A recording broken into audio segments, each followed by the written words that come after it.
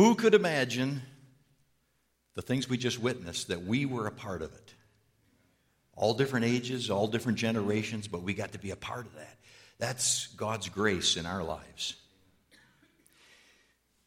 Thinking about this day, celebrating the past and committed to the future, Judy and I have been kind of reminiscing quite a bit. Do you know that we've been associated with Calvary Baptist Church for almost 39 years? Wow. We were here for the 40th celebration.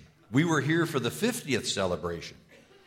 And I remember looking up from where you're sitting, and Jay DeBoer was here for the 40th, and Paul Tassel was here, Dr. Paul Tassel was here for the 50th. And I thought, boy, that's great. They got these older guys, historical. Thanks for inviting me.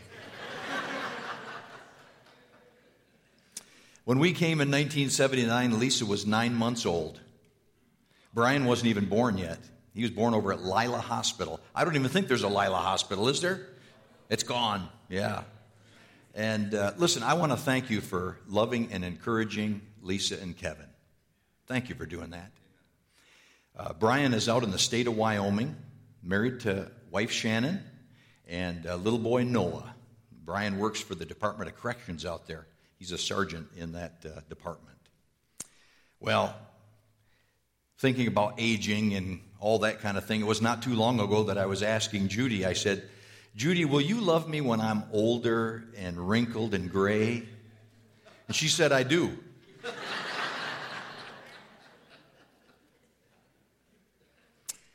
Would you take your copy of God's Word and turn to Romans chapter 9 this morning? Romans chapter 9. While you're turning, let me just rehearse a few things with you. I know you probably know the book of Romans, but Romans 1, 2, and 3, Paul takes and he looks at all different types of people in this world. He looks at I guess what might call him the pagan person, the heathen person. That person's guilty before God. Then he goes into chapter 2 and he looks at the moral person, the really good guy, the guy that pays his taxes, the guy that you want next door for your neighbor, because he's a really good guy. But he's guilty before God.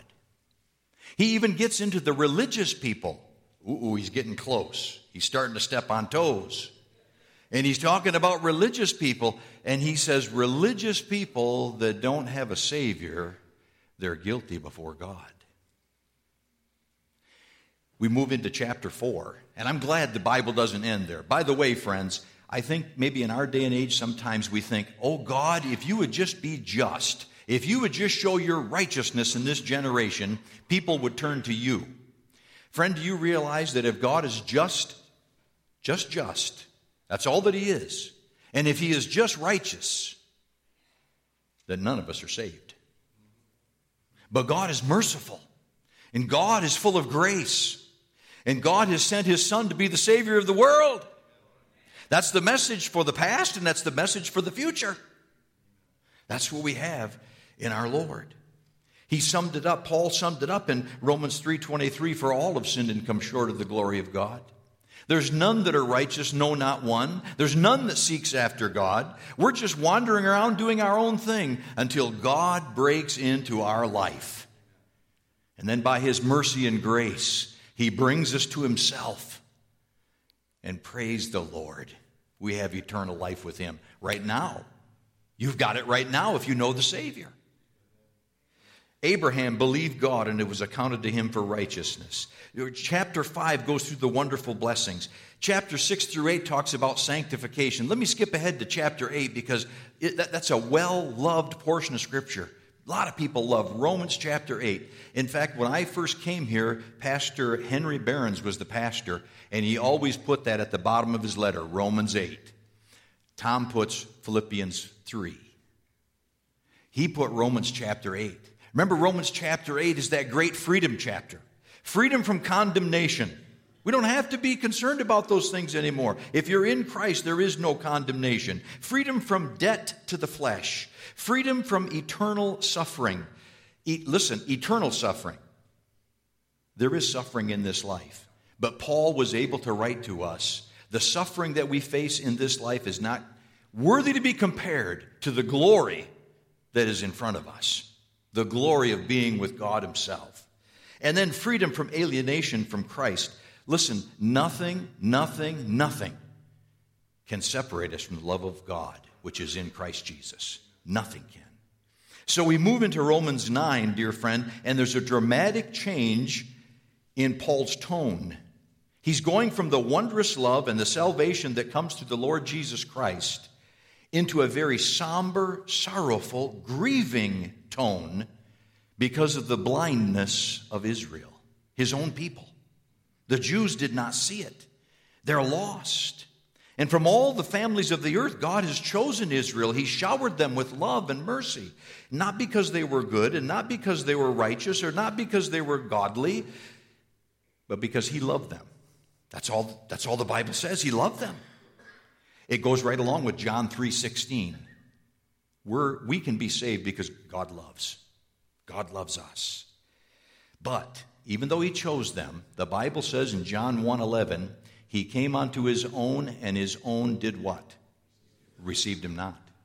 They didn't come to him. They didn't flock to him. You see, this is the heartache of every generation, dear friend. That people have an opportunity to know God, but they walk away. They turn their back on God. That was the heartache in 1943 when this church was formed. There's a need. Guess what? 75 years later, there's still a need. Look around us. Listen to the news. Watch what's going on. There's a desperate heart cry today. There's so many that are confused. There's so many that are conflicted. But God's word is still the truth. And God is still saving people. And God is still molding and shaping people more and more into the image of God. Follow as I read Romans chapter 9. I'd like to read the first 5 verses. I tell the truth in Christ. I am not lying. My conscience also bearing me witness in the Holy Spirit, that I have great sorrow and continual grief in my heart.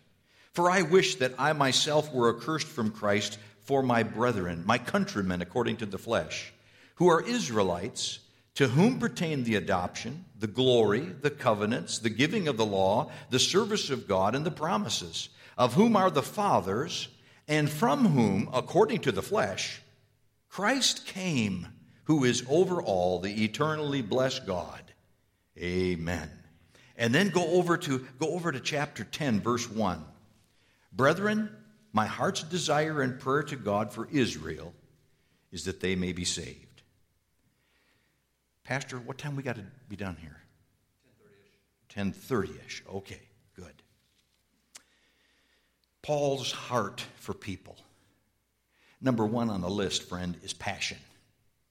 Passion. Verses 1 and 2 in the Greek is one sentence. Paul loved long sentences, by the way. Run-on sentences. I mean, you go to the book of Ephesians, and he's got a prayer that's about 14 verses long. But this is one sentence. And Paul is basically proclaiming, this is how you know I'm telling the truth. Number 1, because of my union with Christ. I'm in Christ. Friends, in Christ makes all the difference. It makes all the difference. Therefore, if anyone is in Christ, he's a new creation. Old things have passed away. Behold, all things have become new. Are we perfect? No. Was Paul perfect? No. But we have the righteousness of Christ, like a robe around us. Oh, the glory of God. There was no doubt that Paul was a changed man. Everyone could see that. Number 2, he had a spirit-led conscience. Well, what might that look like? We don't have time to all turn back there, but Romans 8 and verse 5 says this, is when a person becomes a new creation in Christ, there's a whole new relationship with God. Because in Romans 8:5 it says, for those who live according to the flesh set their mind on the things of the flesh, but those who live according to the Spirit, the things of the Spirit. And that was evident in Paul's life. Question, is it evident in our life? We can say we're spiritual people. Is it evident? Does it show? Number 3, he had deep feelings for Israel, and this is where it leads into this passion. And it was manifest in his passion, in his prayer, in his persistent preaching to the Jewish people. You know the accounts in the book of Acts. Paul would go all over that Roman Empire, And he would preach the gospel. The first place he went, whenever he went to a city, was where? The synagogue. He always went to his countrymen first because of his heart. These people should have seen the Lord. They should have recognized the Lord. One of these days, they're going to recognize the Lord.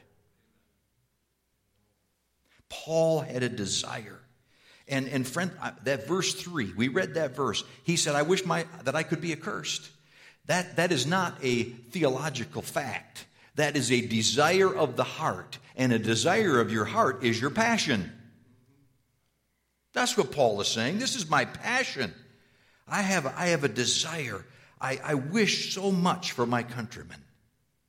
By way of the Holy Spirit, he had just written Romans 8:38 and 39, I can't lose my salvation. Is there anything that can separate me from the love of Christ? No. Height, depth, all those things that are listed in those verses, nothing can separate me from Christ. Paul just had written that. He knew he couldn't be accursed, but he had a passion for his people. It's reminiscent of Moses in the Old Testament. Remember, Moses was up on Mount Sinai getting the 10 Commandments. I mean, God himself was writing them out for him, while down below, the Hebrew children were making a golden calf, and Moses' own brother was part of it. When he came down off of that mountain, ooh boy, it was bad. God told him to. But Moses is going to fall on his face and plead for these rotten, sinful Israelites. He had a passion for them. In fact, Moses said this, yet now, if you will not forgive their sin, blot me out of your book which you have written. The very next verse, God comes and says to Moses, whoever has sinned against me, him I will blot out of my book. God's not going to blot us out of his book, but we need to have a passion, dear friend. We need to have a passion for the people that God has put in our path. First of all, we need to have a passion for God and then a passion for the people. Moses, back up there on Mount Sinai, Exodus 33, he would say to God, God, if you're not going to go with us, I don't want to go. I don't want to leave here. God said, I'll go with you. All right, good. That's the only way that we're going to make this thing work. Paul would say, the things that were gained to me, these things I've counted loss for Christ. Yet indeed I count all things loss for the excellence of the knowledge of Christ Jesus my Lord, for whom I've suffered the loss of all things. I count them rubbish, that I may gain what? Christ. That's a passion. Wasn't it Paul that wrote, if I don't preach the gospel, woe is me. Woe is me if I don't preach the gospel. He prayed for the folks in Thessalonica. I'm longing for you. I want the best for you. Not only the gospel of God we would give to you, but our own lives also.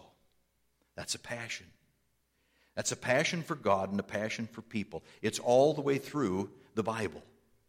Old Testament and New Testament, don't we read? Love the Lord your God with all your heart, mind, soul, and strength, and your neighbor as yourself. That's the kind of passion that we're talking about.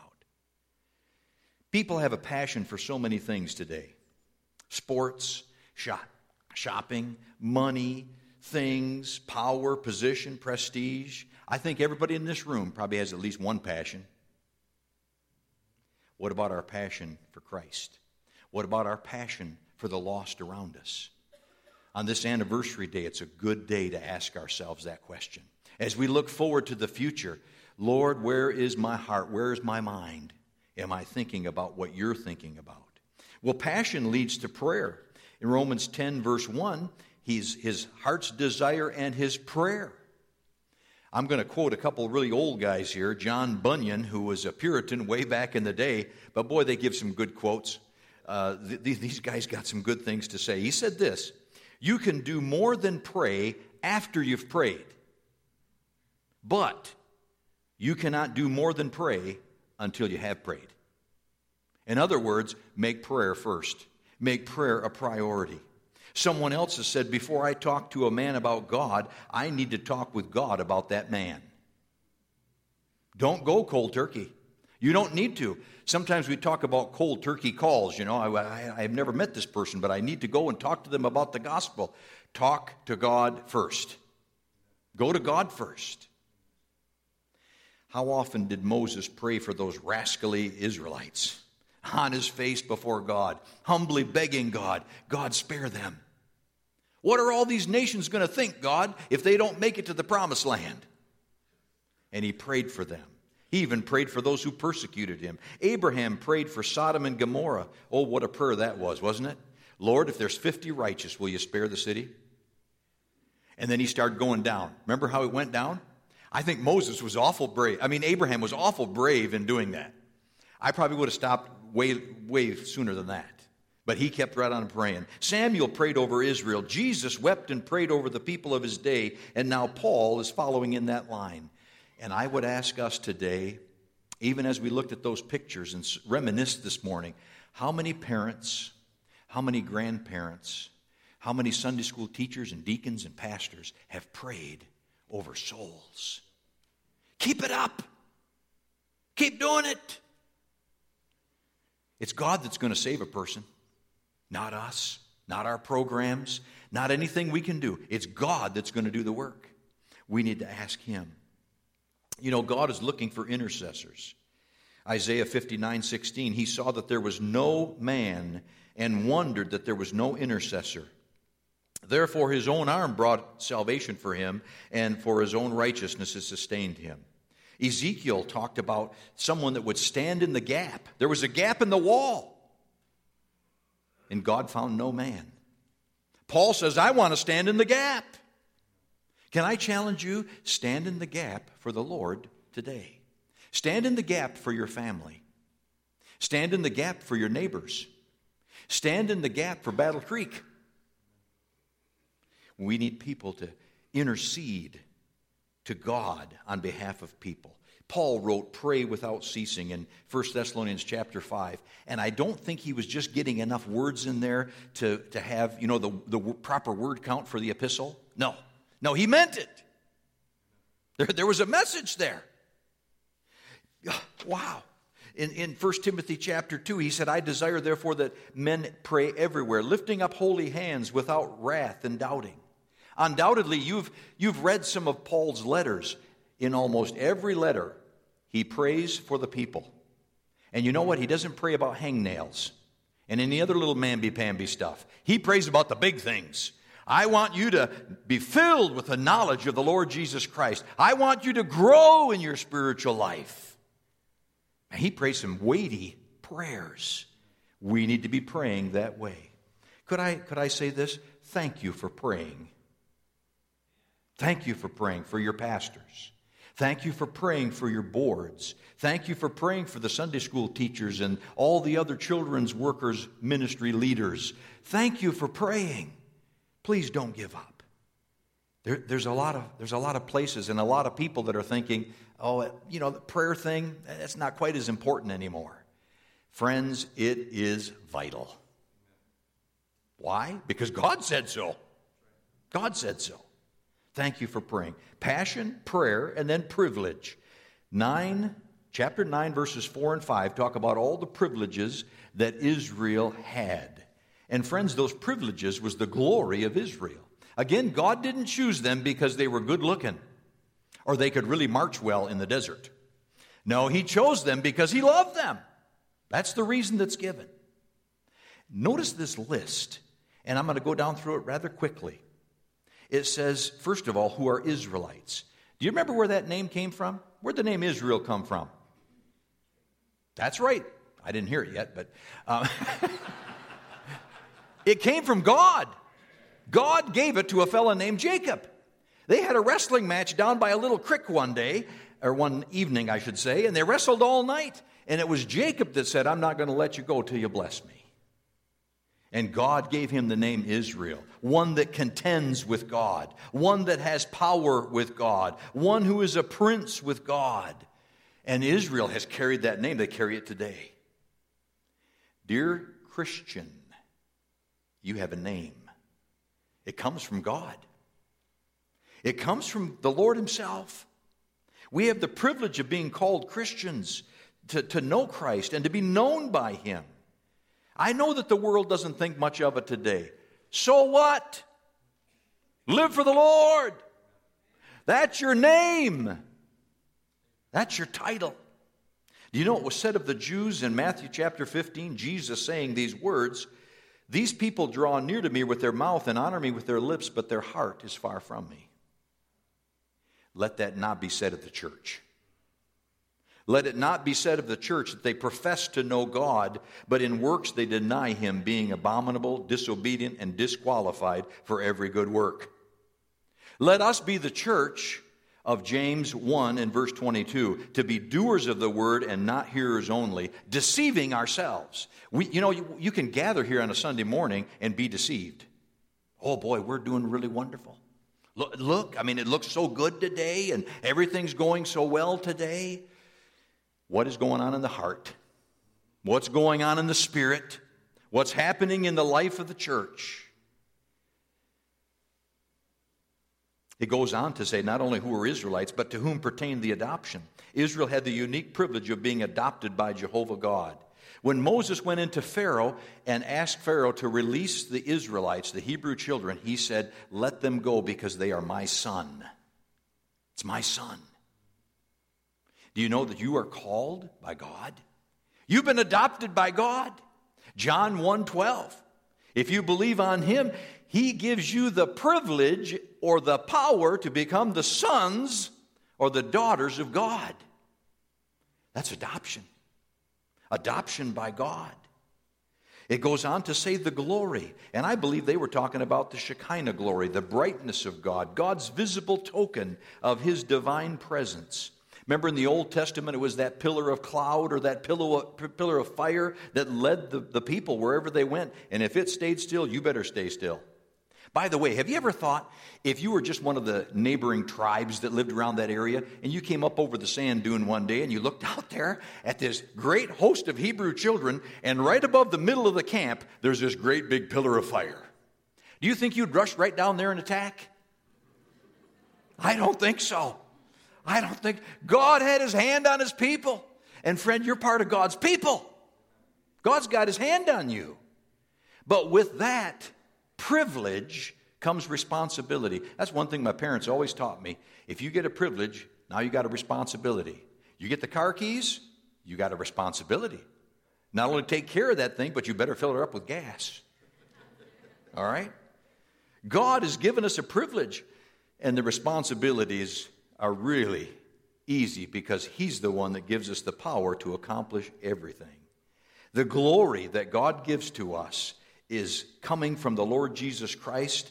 2 Corinthians 4:6, it says, for it is God who commanded the light to shine out of darkness, who shone in our hearts to give the light of the knowledge of the glory of God in the face of Jesus Christ. Have you met Jesus Christ, dear friend? Then you've seen his glory. And you know what? If you've seen his glory, Jesus said to us, let your light so shine before men that they may glorify your Father. They want to see it and glorify your Father who's in heaven. Let's move on to the covenants. A covenant is agreement made between two parties, a contract drawn up. In God's covenants, he takes the initiative. And in fact, in God's covenants, he provides everything that needs to be provided. He plans salvation. He provided a Savior. He's the one that does the calling. All we need to do is what? Believe. We just got to believe. And he saves us. He saves us. Wow, there's a new covenant, dear friend, in Christ's blood for believers. The giving of the law. And we're not talking just the 10 Commandments, but all the law of God, all the will of God. God has given us his word. This book right here, friend, is more precious than anything else you can have. Pastors have libraries. You know, they keep adding to their libraries, and now we got electronic things on our computers and everything. The most valuable thing a pastor has is his book. The word here is powerful unto salvation. We need this book. We have the service of God. It goes on to say the service of God. God gave Israel the privilege of true worship and service. Friend, you have the opportunity and the privilege of true worship and service. We worship him in spirit and in truth. And then there's the promises. And we're going kind of fast here, but I think you realize what we have here. Out of all of these privileges, out of all of those promises, what we have is a responsibility toward our Lord. It finishes up with, of whom are the fathers? And I think this is applicable to today. all the patriarchs, all their heritage, Abraham, Isaac, Jacob, they mean so much to Israel. This morning we saw pictures up on that screen of our heritage as Calvary Baptist Church. Boy, I mean, there was a couple flashbacks. I love seeing Don look so young. Don likes seeing Don look so young. Julie liked, oh, okay. That's a heritage. But guess what? You're a heritage today. May all who come behind us find us faithful. Moreover, it is required in a steward that a man be found faithful. That's what God calls us to. Oh, the patriarchs of Calvary Baptist Church. And I shouldn't say just the patriarchs, the matriarchs. You saw a lot of those up there too. And a lot of them are sitting in this auditorium. Ladies, I thank God for you. Men, I thank God for you. And from those patriarchs came the Lord Jesus Christ, the most glorious privilege of the Jews and the greatest blessing upon the earth. Christ is overall an eternally blessed God. If Christ has come into your life, you need to move. Well, isn't that the pastor's job? It's part of the pastor's job, but it's your job too. If you're a believer this morning, you live in this area, are you a member of this church? Have you been baptized? Have you become a member? Are you involved in the work of Calvary Baptist Church? Let me encourage you. Get involved. Get involved. There's a work to do. There's a world, a lost and dying world that needs the light that you can provide. And some places only you can get there. Pastor can't even go there. But you can. And you need to provide that light. God was at work long before 1943, but everything came together in that year in this town so that Calvary started. And God has placed you here today for a work to do. 75 years later, let's have God's passion. Let's be God-directed in our prayers, and let's remember our privilege to be able to serve Him. Would you bow your head? We're going to close this Sunday school hour. Steve Fry wrote these words. Let it be said of us that the Lord was our passion, that with gladness we bore every cross we were given, that we fought the good fight, that we finished the course, knowing within us the power of the risen Lord. Let the cross be our glory, and the Lord be our song, by mercy made holy, by the Spirit made strong. Let the cross be our glory, and the Lord be our song, till the likeness of Jesus be through us made known. Let the cross be our glory, and the Lord be our song. Let it be said of us, we were marked by forgiveness, we were known by our love, and delighted in meekness. We were ruled by His peace, heeding unity's call, joined as one body, that Christ would be seen by all. Let the cross be our glory, and the Lord be be our song, by mercy made holy, by the Spirit made strong. Let the cross be our glory, and the Lord be our song, till the likeness of Jesus be through us made known. Let the cross be our glory, and the Lord be our song.